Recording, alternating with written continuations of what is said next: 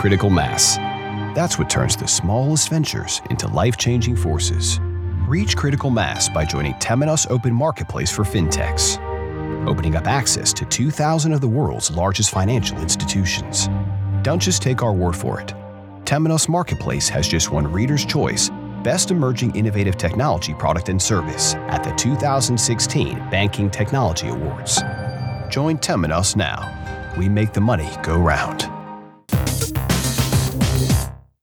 Let's be honest, most digital banking experiences just aren't that amazing. Learn how more than 180 banks worldwide, including Barclays, Deutsche Bank, and BBVA, innovate faster with Strands as their trusted fintech partner. To find out more, visit strands.com today.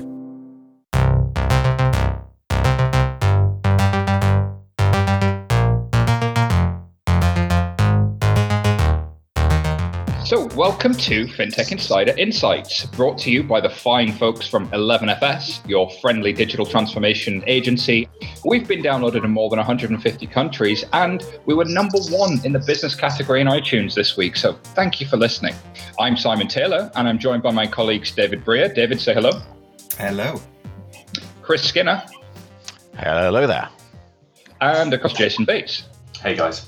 And my goodness, we have a full house of Singapore-based experts. And what a show we've got on Singapore FinTech for you. First up, we have Ana Vanessa Hutanto, the CEO of the New Savvy Business Development Director at Terra Capital. Ana, hello. Good to have you with us.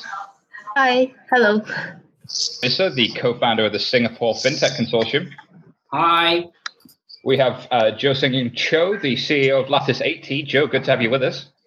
Hi. We have Scott Bales, the Managing Director at Innovation Labs Asia. Hey everyone. Last but by no means least, Varun Mittal, the Associate Director of Asia Pacific FinTech at Ernst & Young.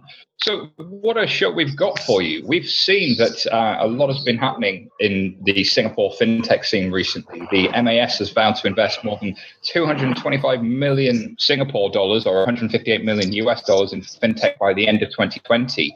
And there's a lot of hope that this can cut out costs from back office systems and become truly transformational for the market and the region.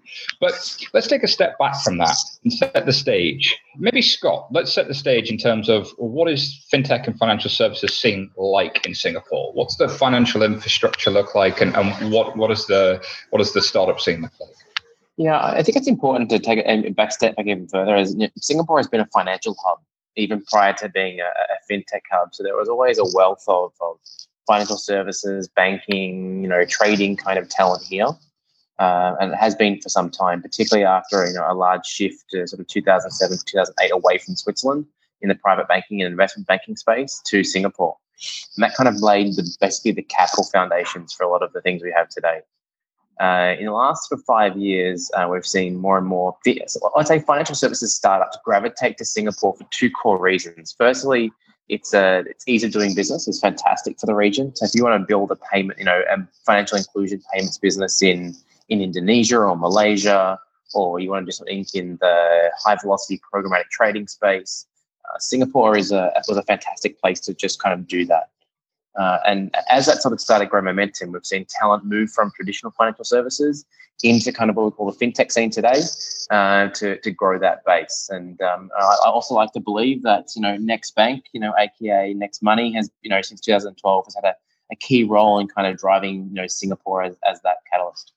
Oh, that's fantastic. I wonder if, Varun, there's anything you want to add from a consulting perspective. You've got a pretty good view on the market and view as to how it's been evolving over the last 4 or 5 years. What do you see as the keys to success from a Singapore perspective, and how does this compare with other economies you might have seen in the Asia region and also some of the global economies?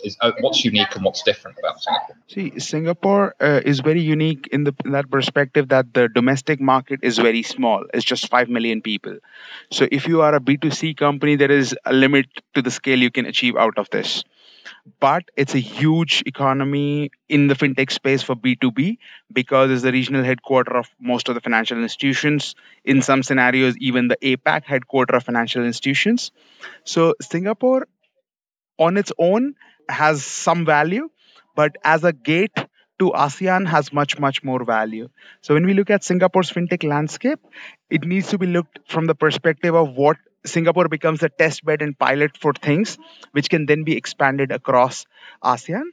And that's where Singapore and MAS have taken a leadership in terms of last month, for example, all the 10 regulators in ASEAN, like all the countries, Thailand, Philippines, Indonesia, Malaysia, Vietnam, Cambodia, Laos, Myanmar, all the regulators and banking associations collected in Bangkok for 2 days, where they spent full 2 days discussing, going through the case studies, challenges of 4 topics: API banking, cloud, security, and digital ID and KYC, which are all like the bedrock of anything you want to build on the fintech landscape, irrespective of asset class. And it was led by ABS and working with the other stakeholders in. So Singapore fintech is, there is a large B2B opportunity. There is a test bed for a lot of interesting B2C use cases. And then third is the gateway to ASEAN. That's where the role of Singapore comes in with respect to what fintech can do. And a small data point. So if you look at the top 4 fundraising done by fintech in Singapore's history, they're all B2B companies. There is no B2C fintech in the top 4 fundraisings done ever in the history of Singapore in the fintech sector. So that shows you a level of the opportunity for B2B versus B2C from Singapore fintech's landscape.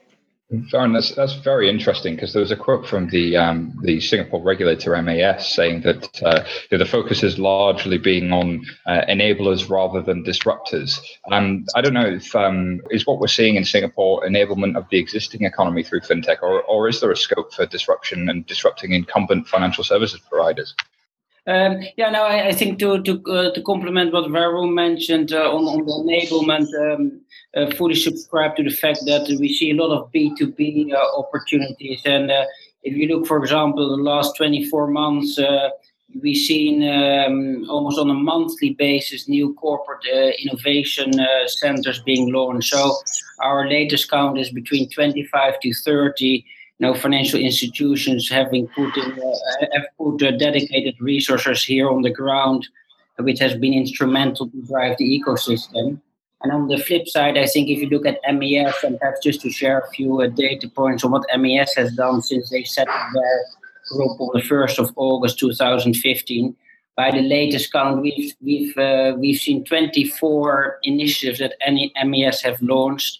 And that really varies from a fintech festival to 4 or 5 consultation papers, and really driving across the board a number of initiatives to further the ecosystem, and then indeed particularly around the establishment and furthering partnerships between the incumbents and early stage companies, and indeed building further cross-border bridges.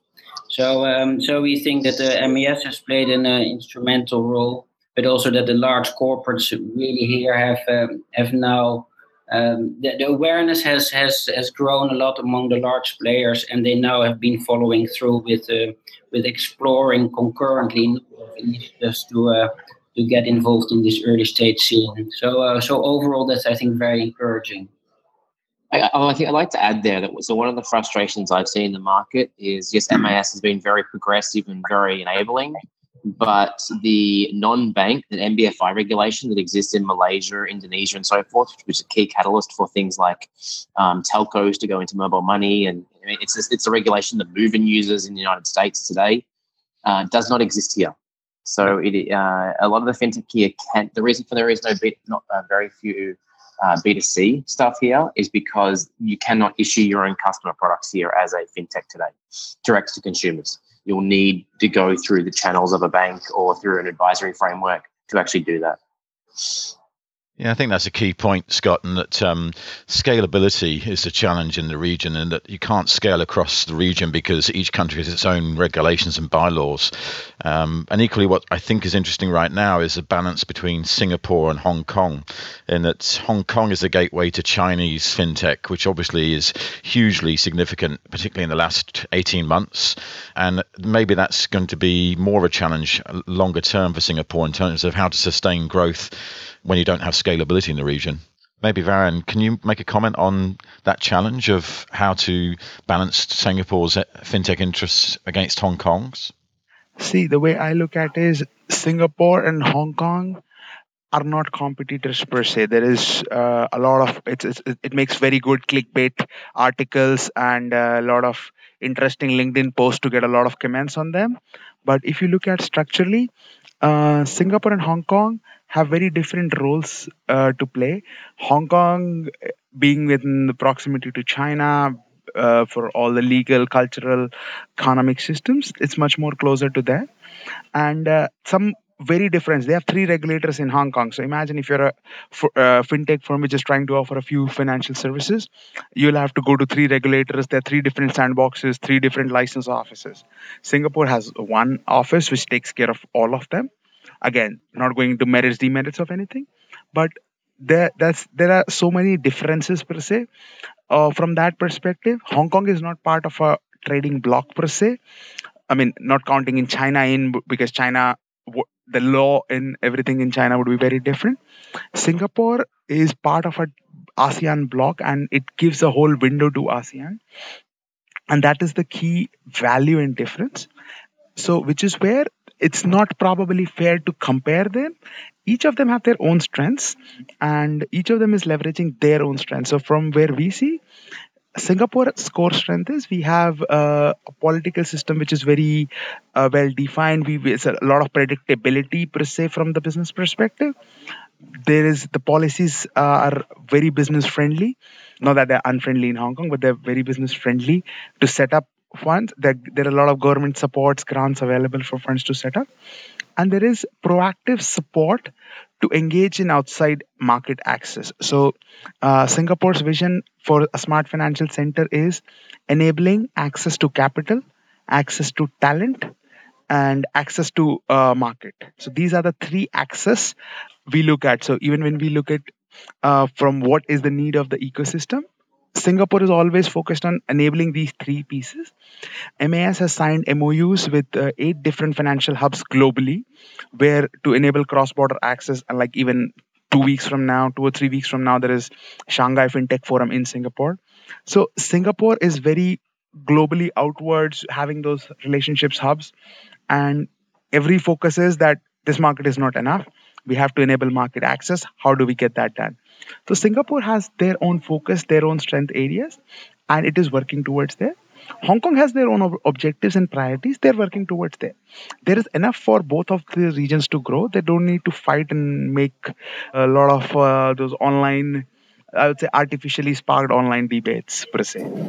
I guess I'm interested in hearing, after hearing you speak and having visited Singapore a few times, but a long time ago, in the culture of innovation and fintech. Because I feel like where it's been truly successful in the world, if you're looking at the West Coast or in London, there's a very sort of libertarian, slightly rule-breaking, pushing boundaries culture. And while MAS is obviously doing some really amazing things structurally, both in terms of regulation, sandbox, making it tax advantageous to set up businesses there, I also sort of know from a long time ago, and maybe things have changed, that Singapore was very authoritarian. There was the laws against chewing gum and corporal punishment, and very much a sort of an authoritarian state. Is that still true? And how do you see the culture of innovation and change flourishing within that kind of environment? I think there's 2 parts to this. One thing is, that's still the core of Singapore. But the one thing so we talk about MAS a lot in terms of enabling fintech innovation. But I would call probably more like this point to EDB. So the Economic Development Board of Singapore is actually one of the largest investors in Singapore Inc. And so going back to the idea of access to capital, access to talent, access to market, EDB has played a multi-decade relationship in creating Singapore's prosperity, where they're very good at the understanding the financial return of, okay, if I give, multinational company X, a tax and cash incentive to move their regional headquarters to Singapore, that will create economic activity in the region. It'll create jobs. It'll create, they have a very good model in terms of actually understanding that into its impact to the country. I just see the recent ones, particularly around, I wouldn't say we've broken any rules, but a lot of stuff we've been doing recently has just been the advancement of that exact same core thesis. Is we're just saying, okay, look, if Singapore is to remain a powerhouse within financial services hubs of the world, they have to invest in a way that perpetuates that role. And so the models that EDB is behind MAS's $220 million. They've invested in MetLife's innovation lab here. They've invested in OCBC's innovation labs here as capital injections in the same way they've done it from past kind of incentive programs. I think that's amazing and just shows the focus and the drive in being that powerhouse. I guess I'm still interested in that cultural question. If in a country that does still have corporal punishment and some very what the West would see as draconian rules, does that have an impact on the kind of startup culture that you'd be looking for? So I think that previously in Singapore, people will not be open to be joining a startup, but the attitudes have been changing, and I think the government is promoting entrepreneurship. If you look at the grants and the support that they have given startups and the culture, I think they are trying to build an ecosystem here. One of MAS' vision is to build a smart financial center. So I think in terms of culture, a lot of the younger people do want to join a startup. They do want to be an entrepreneurs. Whereas previously, when I first graduated, I think most people want to join a bank. And the attractiveness of being in a startup is definitely something that we can talk about more. But I think there is something that to what Jason says about kind of making sure that you've got that support, not just from a regulator and a fund standpoint, but talk to me about the talent ecosystem a little bit, because there's that third piece to it. I mean, Gerben, I don't know how you feel about this, but there's certainly always that talent part of the equation, and there's probably only so many people in Singapore, but yet Asia Pacific is absolutely massive. How is Singapore from a talent perspective? I know there's definitely a lot of financial services there. Back in 2012 or so, I think the predominantly the tech startups, if you look at founders and the guys driving, was predominantly still foreigners. And of course, at that time, even from a government perspective, it was quite restrictive in visas, or this entrepreneur visa wasn't really working. And I think at that time, also from the local population, especially in fintech, there were not that many opportunities. And I think also the prestige and the job safety with the financial services was different than it is now. And I think what we've seen over this last 5 years is, of course, that the fintech opportunities have grown. I think Singapore, as a financial center, has been fairly insulated with the Asian crisis back in '98 or the 2008 global crisis. So the financial professionals in Singapore didn't have the challenges that we've seen in New York or London with blood on the street. But now Singapore's financial sector is not moving that well, and we see some redundancies. We definitely see retrenchment of the banks, and I think the job security in the traditional financial services is dropping significantly. And on the other hand, the fintech ecosystem is picking up. So we see a lot of financial professionals who are now keen to see how they can make the jump, and that's both from locals as well as foreigners. And I think also from the government, we do see some interesting signals that they do acknowledge, first of all, that the culture around within the educational bodies and the curriculums have to be more around technopreneurship, and that people need to be the future skill programs that are also here now in place. People realize that if you want to be entrepreneurial, you can't be too risk averse, you cannot be too conservative, and that requires a different mindset. So I think the government is aware of it, and they have taken steps towards addressing that. But again, if I look at the talent pool in Singapore of the last 5 years has grown tremendously, but it's still very challenging, and it's probably the biggest pain point for many of the startups. But again, the last 12 months, and also what MES has done now, that with foreign startups, that the paid-up capital of $50,000 goes away. You can get a visa not for 1 year, but for 2 years. So hopefully to fuel the ecosystem from a top down by having more foreign companies in, bringing new fresh blood into the ecosystem. And then that will also probably add to the job creation. And in the end, that should be, that's a key KPI for the government and for many people in our ecosystem to see the proportion of people in financial services working on the innovation or the startup scene vis-a-vis the incumbents to shift. And that's definitely moving in the right direction. I think there's a key thing in this conversation, which we've kind of touched on, but it's a critical point. I'm going to show my age here, and I first went to Singapore in 1987, and there were about 2.5 million people living there then. There's now almost 6 million, so in 30 years, it's more than double population. It's a managed economy, and as a managed economy, it's steered itself through government-focused programs critically to be the hub for Southeast Asia, and that's therefore not just building a hub based on capital injection and government control, but equally bringing in the right talent pools and bringing in the right people. And a good example of the managed economy right now is that the last time I was there was in January, and my friend was telling me about how on Sentosa Island there's the main dockside container port that's going to move to the other side of Singapore over the next 5 years, and all of that area will become living accommodation and apartments for bringing in more people and more talent to the country. So maybe Joe, as we haven't heard from you yet, maybe you can make some comment on the culture and feeling in Singapore, and particularly I know when I look at Hong Kong and Singapore as the two main financial cities, Singapore to me is much more of a family-oriented country and city. Would you agree? We looked at different cities, including Singapore, Hong Kong, and I'm a Korean, so we compared to Korea to many places to decide where to set up a fintech hub.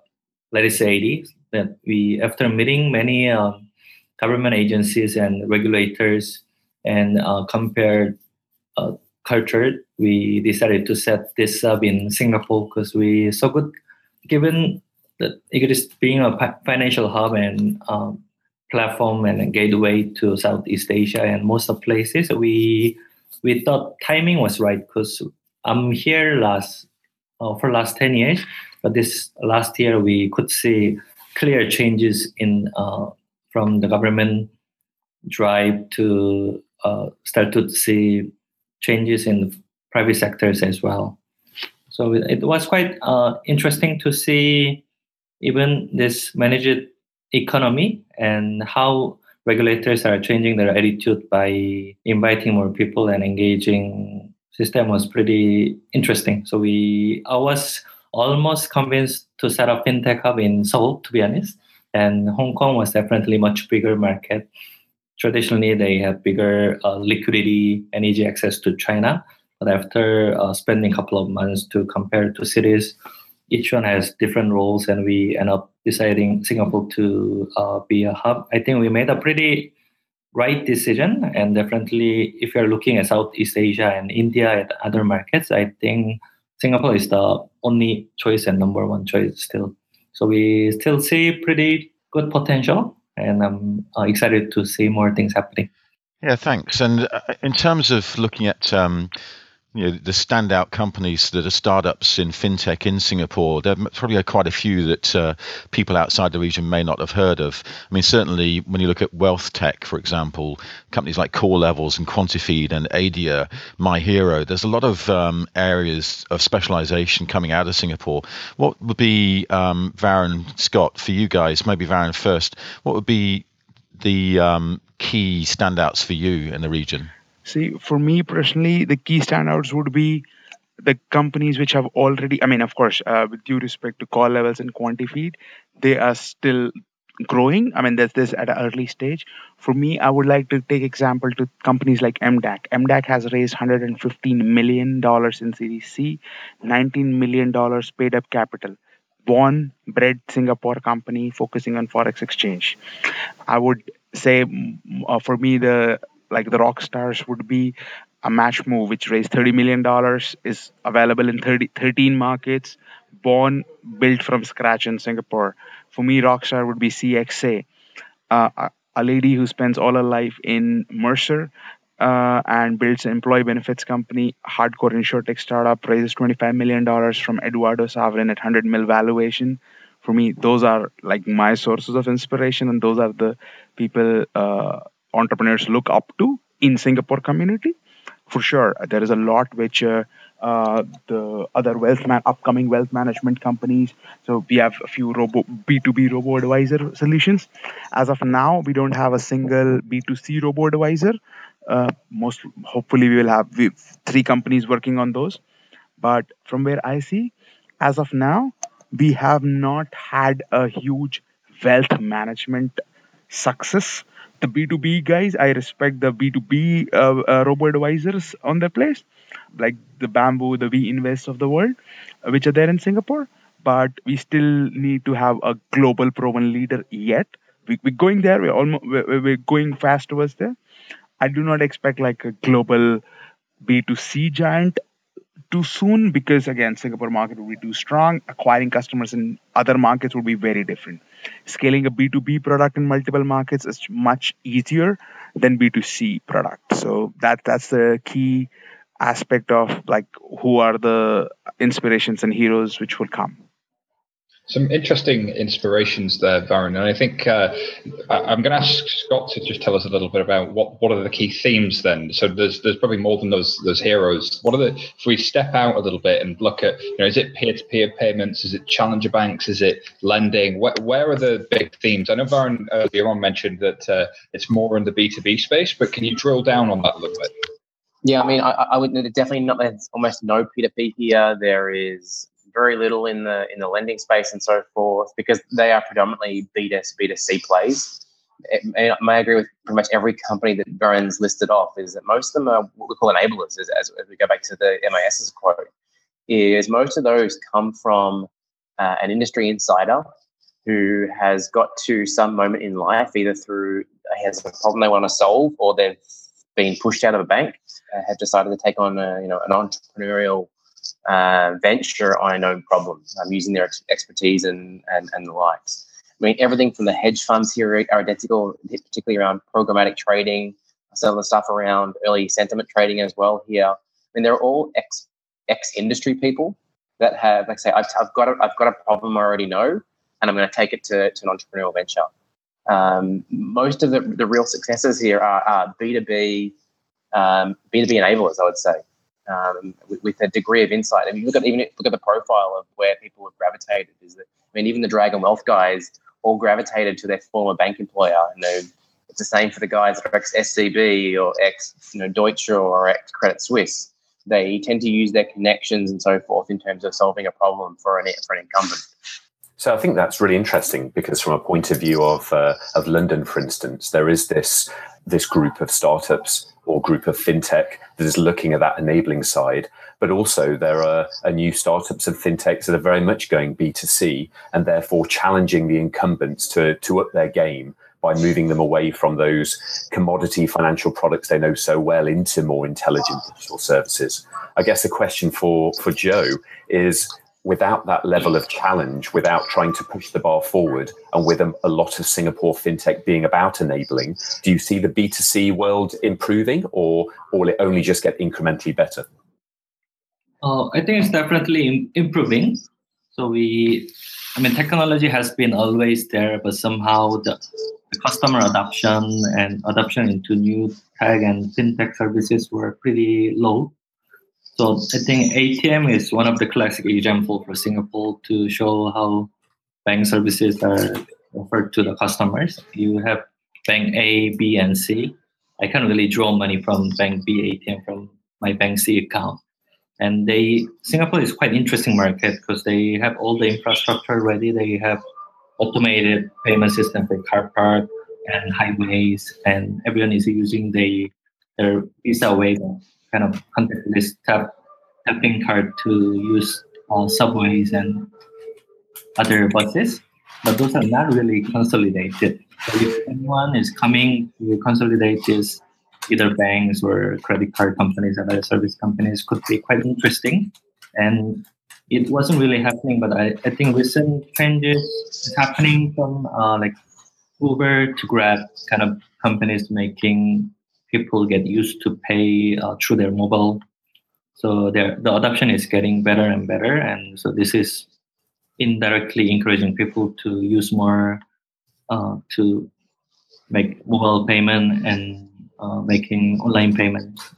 to use e-commerce services as well. Yeah. I also want to bring this back. This is a global theme that I've written about several times. Is that I still believe today that the future of like B2C consumer financial services is invisible. And so you see like the companies that are making the most progress in the B2C space are not banks and so forth. They're the Stripes or the Braintrees of the world that are just saying, okay, how do I take an existing customer journey and make the financial transaction invisible, which is exactly what Grab and Uber do, or Airbnb. It's also all of a sudden that financial transaction has gone away. If you look at Alibaba as well, I mean Alibaba has one of the biggest loan books on the planet just by doing supply chain finance within their marketplace. So that's a trend we're almost seeing the B2C side almost disappearing. And I think that's also why we're seeing a lot of push to not do more B2C, because we've seen B2C startups here in Singapore multiple times, but they just really lack the traction. You've got multiple jurisdictions to deal with, multiple KYC frameworks, and multiple regulators. It's a tough play. Where if you can go to the kind of model that a Braintree or Stripe operates today, your path to scale is through enabling another partner. Like is it enabling an Uber? I think also to that point, if you compare Southeast Asia and in that respect, even including Singapore, from a distribution perspective, either from a B2C, either on the retail banking or on the insurance side, Southeast Asia is behind more than a decade. If you look at it, even from the start of any customer journey with comparison and aggregation side or price comparison side, that the distribution here has been very traditional, very physical with agencies for a long time. And only the last 2 or 3 years, you see now transparency and customer and whereby their digital platform for consumers to understand the financial offerings. So I think that is one observation. Secondly, I think where you look on the B2C side, there are tremendous amounts of cross-border challenge, besides the domestic challenges as Joe just referenced. There are tremendous pain points on the cross-border side that some startups now here also try to address. If you talk around remittance, as an example, here of the 5 million people, there's 1 million migrants and domestic helpers. So these capital flows are all going through still Western Union and whatnot, and that's outrageously expensive and cumbersome. So we see solutions coming in around those pain points as well. So I think, and then separately, if you look at Southeast Asia from a B2C perspective as well, the infrastructure in Indonesia or Malaysia around e-commerce and mobile payment and digital payments is the receptiveness from the consumer, especially from the millennials, is really taking up. So they do want to have more elegant and real-time payment solutions. So in that respect, the surrounding markets are very appealing and attractive and still very virgin. So I guess building on both of those points, if we're talking about invisible payments, we're talking about integrating and using APIs to play parts in larger end-to-end journeys, which takes banking into the background rather than having it be a primary place that you go. Where does Singapore sit in that open banking world and the use of APIs and I guess incumbents and their desire to get into that world? So this is where I'm actually quite excited, because if you look at the work that MAS did last year, particularly around at an infrastructure level, let's talk public cloud for a second. For MAS to go on stage and publicly say they have no objections to the use of public cloud technology, forget cloud for a second. It means we can do one thing that we haven't been able to do for a long time. We can ask bigger questions of data sets that we've ever been asked before. It's the simple question we looked at when we looked at the auth models that we built in Movin in the early days. Is to approve a MasterCard transaction, it takes 174 fields of data. That includes GDP data, merchant data, GPS data, but over 160 of those get discarded at the completion of the transaction. And it's not because I don't think it adds value. It's because IBM is going to bill us a ton more money for storage and compute power based on CPUs and storage, blah, blah, blah. So if we start looking at like what public cloud could do is all of a sudden we can keep those 172 fields and create a massive data lake somewhere. Like I would love to run a data lake underneath the nets of Singapore. The insights that would enable around economic activity, infrastructure optimization, tourism, like a whole ton of things becomes fantastically possible. And that's only possible because the MAS has supported things like public cloud. But I almost hear some conflicting views there, in that on one hand, sharing ATMs is a problem between a number of banks, yet actually the way to go forward would be to come together and to create great infrastructure, either on the cloud, either on the agreeing what the API should be, how they break out. How do you see that playing? Like I say, it's very similar to how you see it in other spaces. Why is Uber and Airbnb so successful? Because it was a superior experience for the end consumer. Is if the banks don't do it, the consumer owns their own data. They can opt their own data in if they want. Essentially, that's what where the key. Like, you look at what Mint does in North America, the consumer opts to share their data with a service provider. You look at things like some of the things in Malaysia as well. Eventually, the consumer can choose that if I give my data over and get a superior value back, that's a big catalyst. And that's would probably be a fear for most banks. Is that one of the challenges is domestically, almost every bank here has tried to do some kind of, let's ingest all your transactions and give you an idea on your financial health and how you're spending money and so forth to help your savings or something. But the financial services here at the consumer level is so fragmented because of the point of sale incentives on credit cards. Everyone carries 25 credit cards. So no bank here has more than a 20-25% share of your wallet. So the actual completeness of the data to derive those insights is actually, it doesn't show much. So there's going to be someone who's actually going to have to say, okay, is a consumer movement to share their data into a lake, or someone actually does that from a governing or infrastructural perspective. What came up there was there are some challenges that are unique to Singapore. The carrying 25 credit cards and the way that the infrastructure sharing works, the fact that fintech is very much enabling the current banks rather than disrupting it from a B2C side. Are they the main themes, or are there more about fintech in Singapore? What's the cheat sheet if I was going to come and found something in Singapore? If you're an early stage company looking into setting up shop in Singapore, I think a lot is around the Private Data Protection Act.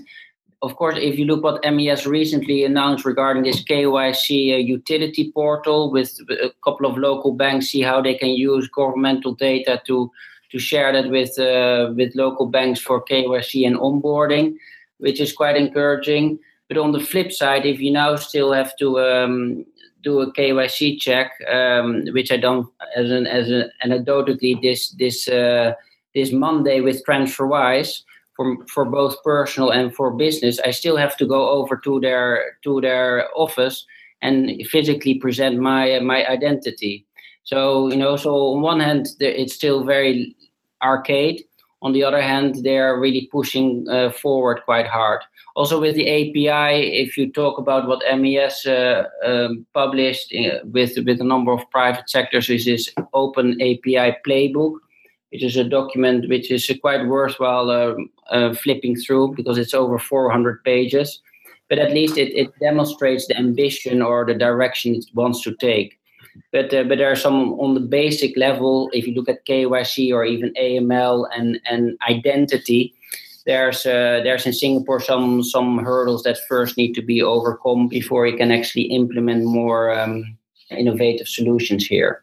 Hopefully also in the foreseeable future being addressed, and at least the acknowledgement, I think, from the government and MES is there to look at it very seriously. I was just reflecting on the conferences that take place in Singapore. I've been to the Suntec Centre many times, and I know that FinTech Festival by MAS was set up last year, and then you've got Money 2020 coming in spring.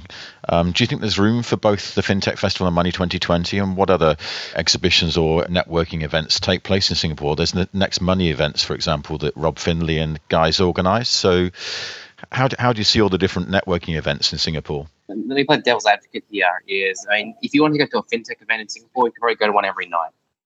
The challenge I have with it, a lot of it is just a transition from what's always existed in the banking sector. There is a ton of events basically to self-gratify themselves and give themselves a bunch of awards and puff their chests up. We still have, I would say, over half the events here are exactly that. A bunch of people giving themselves awards for no particular reason. But at some point in time, we've got to find a way to get to differentiate from those. But that being said, as Singapore is going to give a gravitas for the right conversations. I mean, the reason Next Bank started here is because Singapore is the hub for ASEAN. If you want to do financial services work in Indonesia, Singapore is the place to start, because most of the safe beds in the Indonesian market access are here in Singapore. If you want to do business in Malaysia, in Vietnam, all of their safe beds are here in terms of regional headquarters perspective. So it's still going to be that sort of gravitational point to getting people to come here. The challenge is going to be on typically it's going to be on the curation side. I mean, who can curate real, deep, meaningful, progressive discussions? I like to poke tongues, but the generic events companies tend to just have very shallow topics. But there is some really cool stuff, like even the FinTech Association or some of the special associations here that do small interest groups and having some fantastic discussions. I think to complement to that, and also addressing the question of the FinTech Festival that took place last November, organized by MES and ABS, which in the end had over 12,000 people, which was much larger than I guess everybody anticipated. I think if nothing else, it really put Singapore globally on the map. So the whole awareness and for positioning, it was very good. And I think they're doubling down on it. So no doubt it will be larger and more broad, but hopefully also more in depth.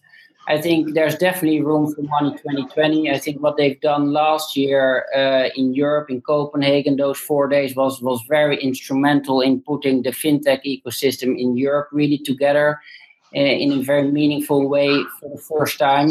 And I think Money 2020 is a platform and the whole cross-border piece that they do very well. So I think a lot of people here in Singapore are very excited about them coming next year. I got the impression that FinTech Festival is maybe a little bit more bank and corporate, a lot of suits, and Money 2020 is more for startups and investors and the new ecosystem. I'll be down at the FinTech Festival this year, so maybe Varun, give me a summary of what came out of it for you. I would probably not agree with that the FinTech Festival was a lot of suits and booths, and Money 2020 is more startup. To the point that there was a specific category of tickets for startups, which was much lower than all other conference tickets and all other event tickets, including the ones in Hong Kong or other markets. And students in all the educational institutions were enabled free access to be part of it, and there were no dress codes for that per se. So there was a large amount of student and startup community also in the FinTech Festival. So from that perspective, again, and we haven't had a Money 2020, so it's too early to say what would be the audience mix in the Money 2020 event. But for me personally, what was really valuable was Singapore becoming the bridge between India and China. So there is a 1.2 billion market at one side and 1.3 billion market at another side, and which is connected by a 600 million bridge. And Singapore becomes the entry point between the three. So it's in the intersection of all. And a beautiful statistics to look at. I'm a very hardcore numbers person. Singapore's population percentage by ethnicity, 70% Chinese, about 14% Malay who speak Bahasa, which is the language for Malaysia, and almost similar language in Indonesia. And the last 10% is Indian. That's the ethnic mix of Singapore. So that sits, it is the perfect connecting dot for the three ecosystems of Indian subcontinent, GCR, and ASEAN. And coming together of all these three was beautiful. And 2018 would be even incredible for an additional reason. ASEAN as a regional bloc has an annual presidentship.